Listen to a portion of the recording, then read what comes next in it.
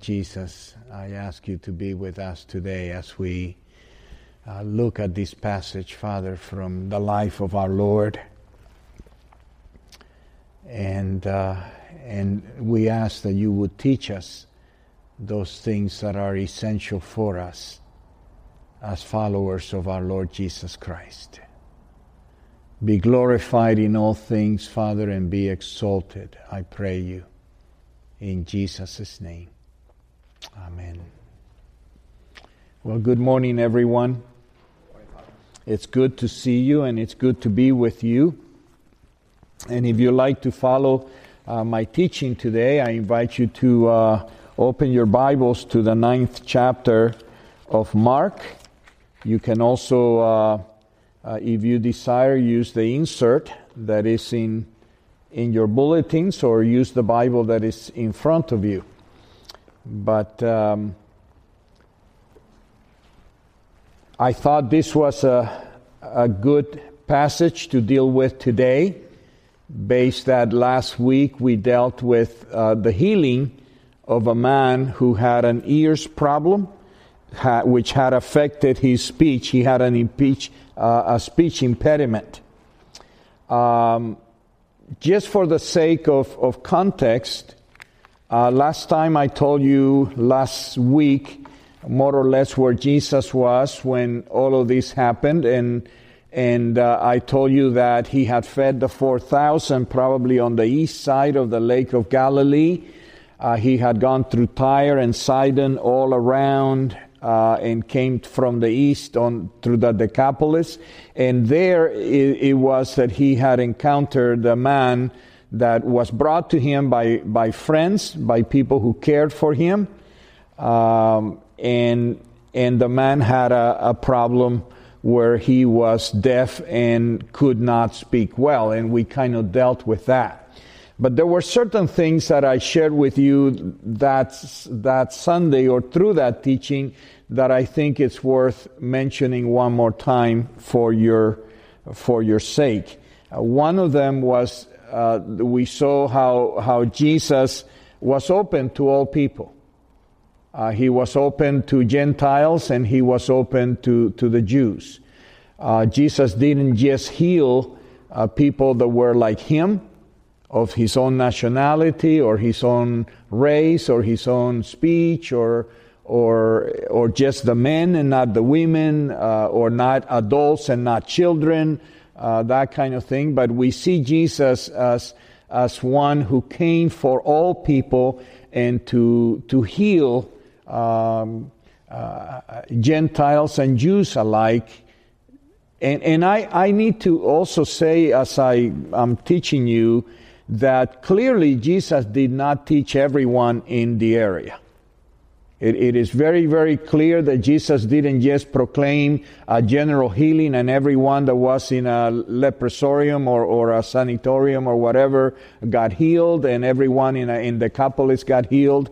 I think that Jesus sometimes healed people, one, because they came to him. He didn't just, those that didn't want to come, he didn't heal. Okay? So people came to him, people were brought to Jesus, but also I think Jesus sometimes healed people strategically. Because of the crowds around, he wanted to show who he was, because all of the Gospels really is to reveal to us who Jesus Christ was. So I think there was, in a way, some strategy. But not just a strategy, because when he goes to Tyre and Sidon, a mother comes begging, or sometimes a Roman soldier comes begging, and we're told that Jesus' heart was moved to compassion.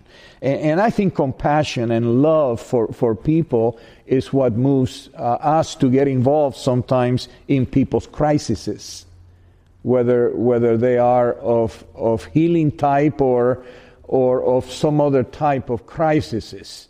But it is compassion that in the heart of the believer needs to move us to act in ways that perhaps we don't normally act, but we get involved. The second thing we learned from the passage last time is that we learned that Jesus sometimes took people away from the crowd. Sometimes, like today, we're going to see this healing of the demonic or the demonized individual when the crowd is there. But last week, we saw Jesus pull a person away from the crowd, and we dealt last week with some of the reasonings why Jesus may have done that in that case. And I invite you to go back and listen to that sermon. The third thing that we learned that I want you to learn when you pray for people is that Jesus touched the area of affliction. Okay, he touched the area of affliction. If you remember, he put his fingers in his ears and his pot in his hand and touched his tongue. Those were the areas of affliction. And one of the things I taught you when you pray for people that are, whether they're at a distance from you or whether they are very near you, if you can, if they have a problem with headaches, then certainly put your hands in their head. But if they have a problem with their feet or their knees, go ahead and put your hands on their feet, on their knees. But he dealt with the area of affliction. And sometimes it may be that I'm praying for someone very early in the morning when I get up to pray, and it's someone who's going to have surgery, let's say, in the ear, and I'll put my hands over my own ears, and kind of stand in place of that person I'm praying for. Or I'll pray and I'll put my hand in my heart or my knees if I'm praying for somebody who's going to have knee problems or knee surgery or something like that. So they don't need to necessarily be next to me. But generally, if you're going to pray for somebody, go ahead and lay hands on the area of affliction. Of course, always being very careful that for example, if I'm praying for a woman who's having chest problems, I'm not going to put my hands on her chest because of obvious reasons. And you certainly don't want to do that.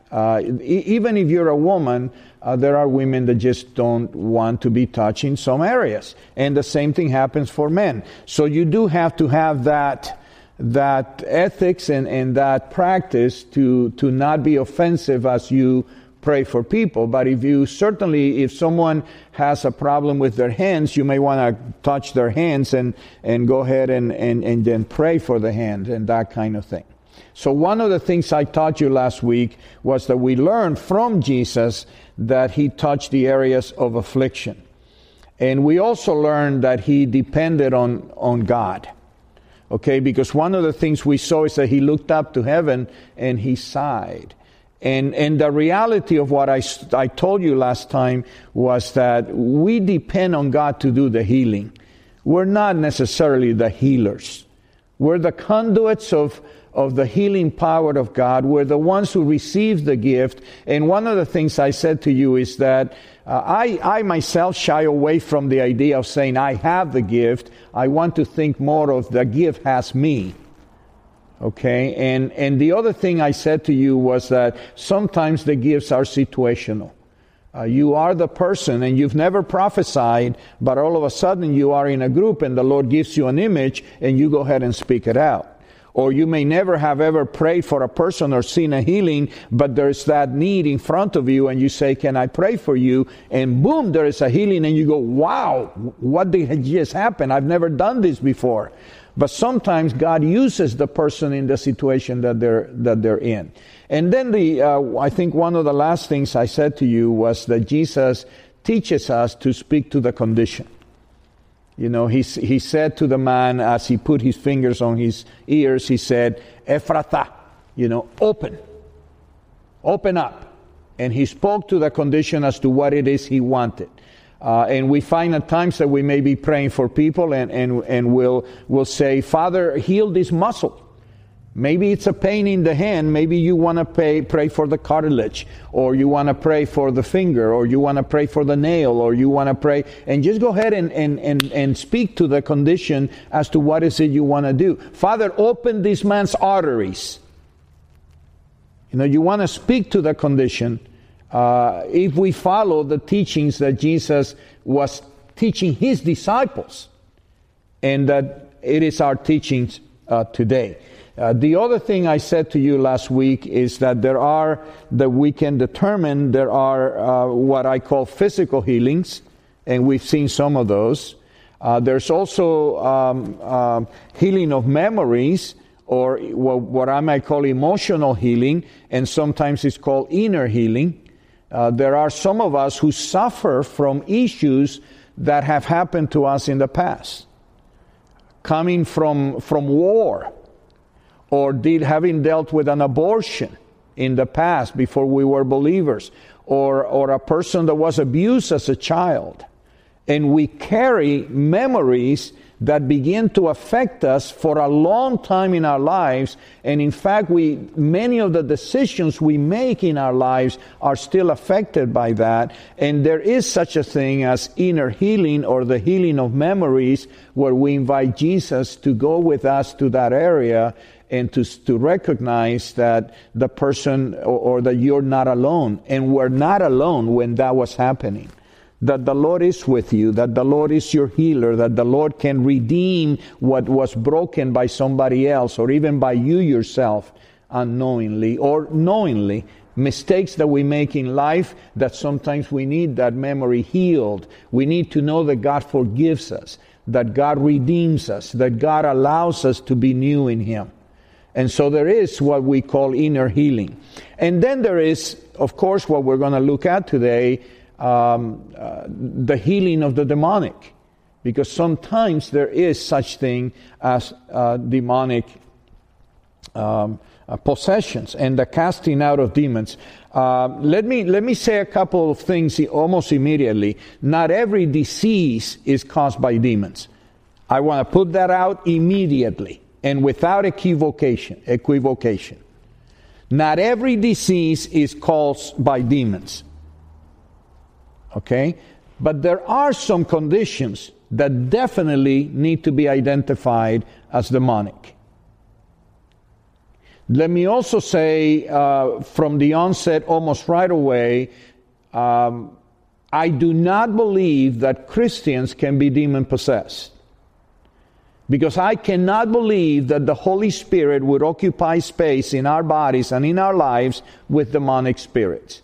There's just no sharing of this body between the demonic or the darkness and the light. So I don't believe that Christians that walk with Jesus, Christians that are really Christians, can be demon-possessed. But I do believe that every one of us can be oppressed. And there are times when we get up in the morning and we just know that there's something really bugging us.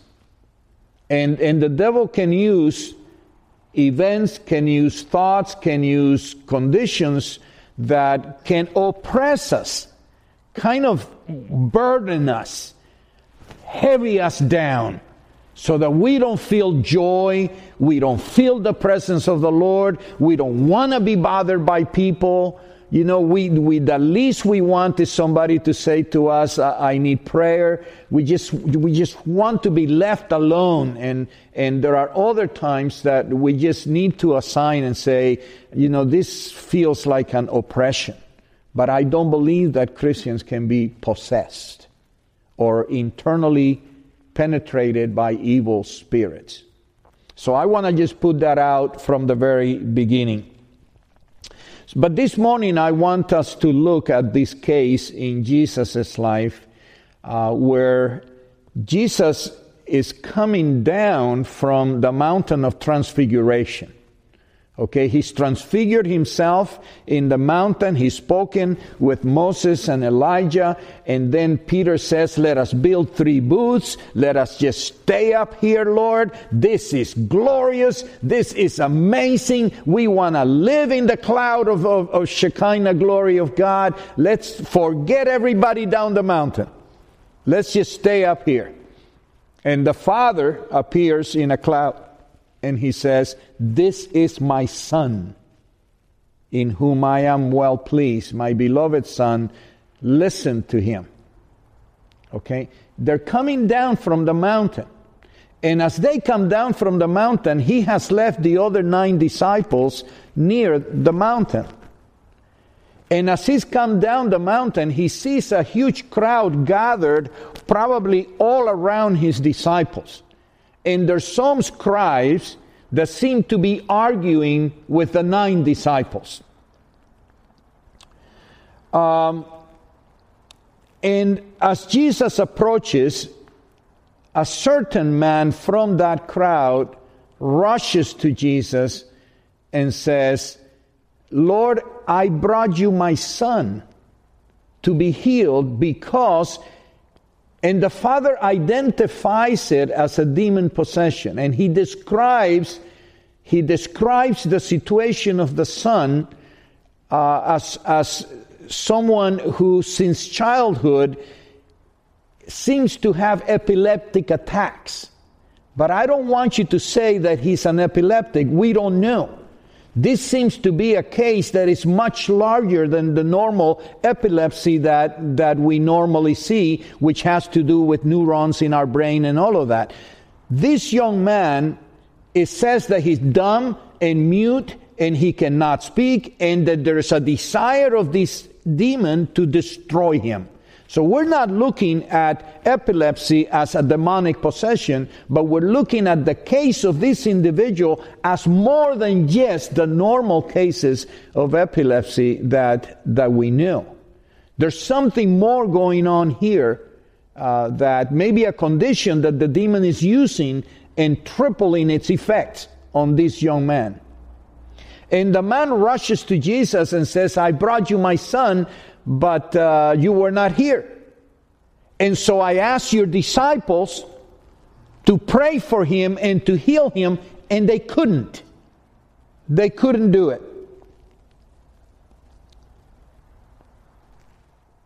The issue is, it seems to me from reading the scripture, one of the things is the disciples tried. Because you couldn't say that they couldn't if they didn't even try. So the first thing is the disciples probably tried everything Jesus ever taught them on this little boy. Everything, every prayer, and they still couldn't do it. How did they know that they couldn't do it? First of all, there doesn't seem to have been any manifestation of the Spirit leaving, which sometimes there are manifestations of the Spirit leaving. Or there may have been manifestations of the Spirit staying, so that they knew that it wasn't working. Nothing was happening with this little boy. Now, I want you to remember, we're looking at chapter 9 of Mark. In chapter 6 of Mark, Jesus has sent the disciples out to the cities and gave them authority to cast out demons and to preach the gospel and to heal diseases. And they had come back from their mission to report to Jesus how successful they had been in casting out demons and healing diseases. And they were so excited, and here they can't do it. So they have tried everything that they knew how to do, and it had not worked. And one of the things we need to see here is that Jesus kind of gets a little upset at everyone, at the Father, at the scribes, at the crowd, and perhaps even at the 9 disciples. And he says, "Oh, you faithless generation. How long do I have to be with you? What else do I have to do for you?" And he seems to say, "Why haven't you believed enough? Why is there a lack of faith in you that you behave this way and that you have not been able to do this healing?" He's questioning a whole generation, his generation, as a faithless generation through whom God has not worked. And I think the issue, it applies also to those 9 disciples. Sometimes we lack faith. We may believe with our head, but our heart sinks and says, "I can't do it, I can't do it, I can't do it." And we defeat ourselves, and we ourselves then become not the conduit of God's power. And Jesus gets kind of a little uptight uptight and responds, "Oh, you faithless generation, where is your faith?" He says it to the Father, he says it to the scribes who are probably there arguing and gloating or gloating at the fact that Jesus' disciples couldn't do it. And he kind of is a little upset at the 9 disciples as well. And he says there is an issue of faith here. And one of the things that most touched me about reading this passage is that there is a clear expectation. Listen carefully. There is a clear expectation from the father of the boy, from the scribes, and from the crowd, and even from the 9 disciples, that they had the expectation that the disciples had the authority of Jesus to act as Jesus had taught them. There is an implied expectation that if we bring our sick to Jesus' followers, they can do the kind of things that Jesus does. That's why they asked the disciples to pray and heal the young boy and didn't just say, "We'll wait here until Jesus comes." There is the expectation that the disciples of Jesus will do the kind of things that Jesus does, because walking with the Lord conveys the authority and the power of Jesus. And Jesus, in many places in Scripture, says, "You will do greater things than I, because I'm going to the Father. And whatever you ask in my name, you will do." There is this expectation. In fact, in this passage, there is the expectation of Jesus himself that his followers will be able to do these things. That's why he says, "Oh, you faithless generation, how long do I have to be with you?" And at the end of the passage, the disciples come to him and say, "Why couldn't we do it?" And he says, "Oh, this kind of demon possession requires a lot of faith. And a lot of prayer. A lot of prayer. A lot of prayer." So if I want to kind of teach you, I would say that the issue here for Jesus was a lack of faith and a lack of prayer that was really involved in doing this possession. The other thing that touched me here in a way was that the moment Jesus comes down the mountain and they brought to him the problem, and Jesus responded as he did, questioning how much faith they had exercised in this situation. The moment the demon himself recognizes Jesus, he manifests himself. The moment that the demon recognizes Jesus, he manifests himself. He recognizes Jesus because Jesus, you have to remember, Jesus is the creator of all things visible and invisible. That even as we read in John, nothing was ever created that wasn't created by Jesus.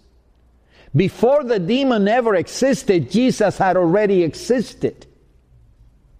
He recognizes the authority of Jesus, he recognizes the power of Jesus, and he recognizes the sonship of Jesus. Jesus just has to approach the condition, and the demon begins to make manifestations because he knows who he's in front of. But the thing that touched me was that this demon doesn't immediately react against Jesus, insulting him or this or that or laughing at him. He reacts against the boy. He reacts against the boy in a futile show of force. A futile show of force in a last attempt to hold on to what he possessed, the little boy's body. He recognizes Jesus, but he immediately throws the child into a condition which clearly was manifestations of evil. And Jesus speaks against this evil, and he says, "You deaf and dumb spirit, I command you, come out of him and enter him no more." And the demon came out of the boy and set him free forever. There's three things here that touch me also.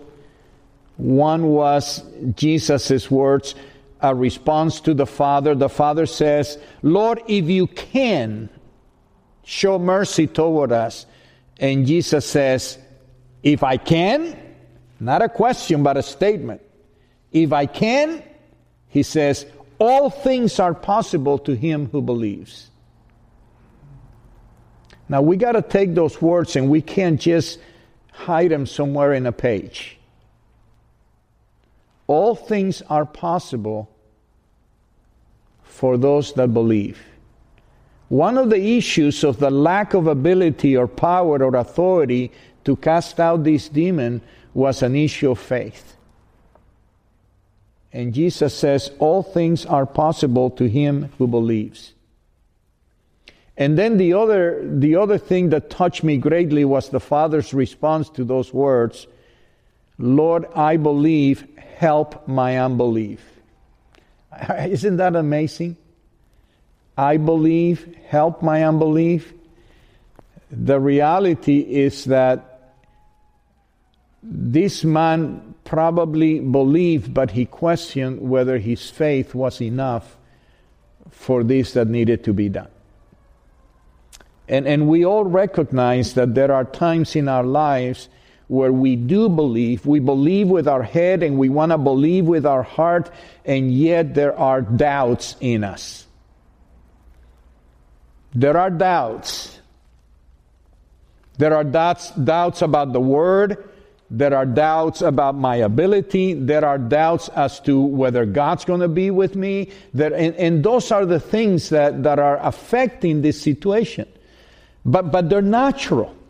And I love these words. Lord, I believe, help my unbelief. The reality is, my faith, I have tremendous faith in God, but I have to tell you, I would say with the disciples, Lord, increase my faith on a constant basis.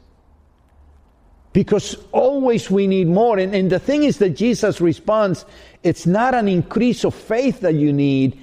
What is needed is that you use the one you have. That's why he says, if you have faith like a little ground of mustard seed, or seed of mustard seed. It's not how much faith you have, it's that you use the one you have, but you use it genuinely. We tend to make faith a mental assent to doctrine. Faith is not how much you know about Jesus, but how much you trust Jesus. Faith is not about how much you know about Scripture, but that you learn to trust that God is with you, and greater is He that is in you than he that is in the world. And to have the faith to put yourself in situations with the full confidence that you're not alone, that God is with you, and you as His follower and His disciple can exercise the authority of Jesus and the power of Jesus, because the same Holy Spirit that was in Jesus is now in you and in us. And at the end of the day, believe me, at the end of the day, it's ultimately not about me, it's all about God. Even if I fail miserably, it's all about God. But I have to be obedient to being used by the Lord. And then, of course, the final words of the passage, why couldn't we cast it out? He says, this kind cannot come out by anything but by prayer. And you know, sometimes I feel like we want power from God, but we don't want to pray. We don't want to have a daily time of prayer where we ask God in the morning to give us all we need to serve Him during that day. We want what I call SOS prayers. The moment I see a need, oh Lord, come. Well, we haven't even prepared. We haven't even committed ourselves to the Lord. We don't live in communion with God, but we want God to be there when we need it.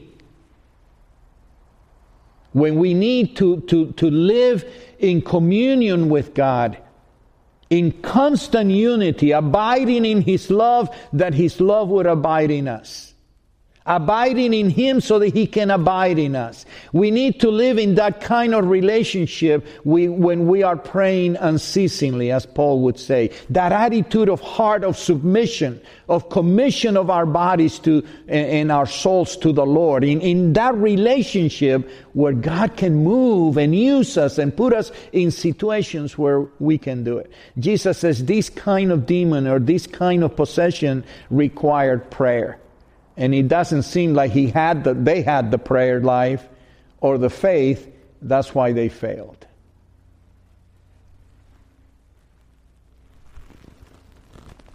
I think this whole passage is primarily about Jesus. And I think we need to look at this passage and say, this is about Jesus. This is about showing us who Jesus is and who Jesus was. The second thing this passage is about is to show that the expectation is that we would do the kind of things that Jesus did, because He is with us. That there is a sending of disciples to do these kinds of things.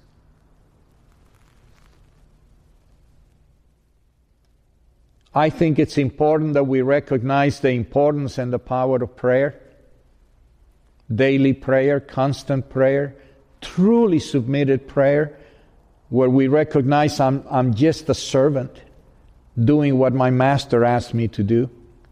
I think we need to recognize that the power of God becomes evident through the church and through disciples putting themselves in situations to be used.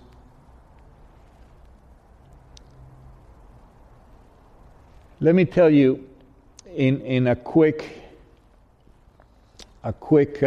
testimony, I have been involved in a number of exorcisms, primarily in Latin America when I've gone on missions, primarily in the Caribbean when I have taken teams to both Puerto Rico and the Dominican Republic, but I also saw some things in other places. Mostly among people that were heavily involved with Santeria or the voodoo type things that sometimes happen in Latin America, in Cuba.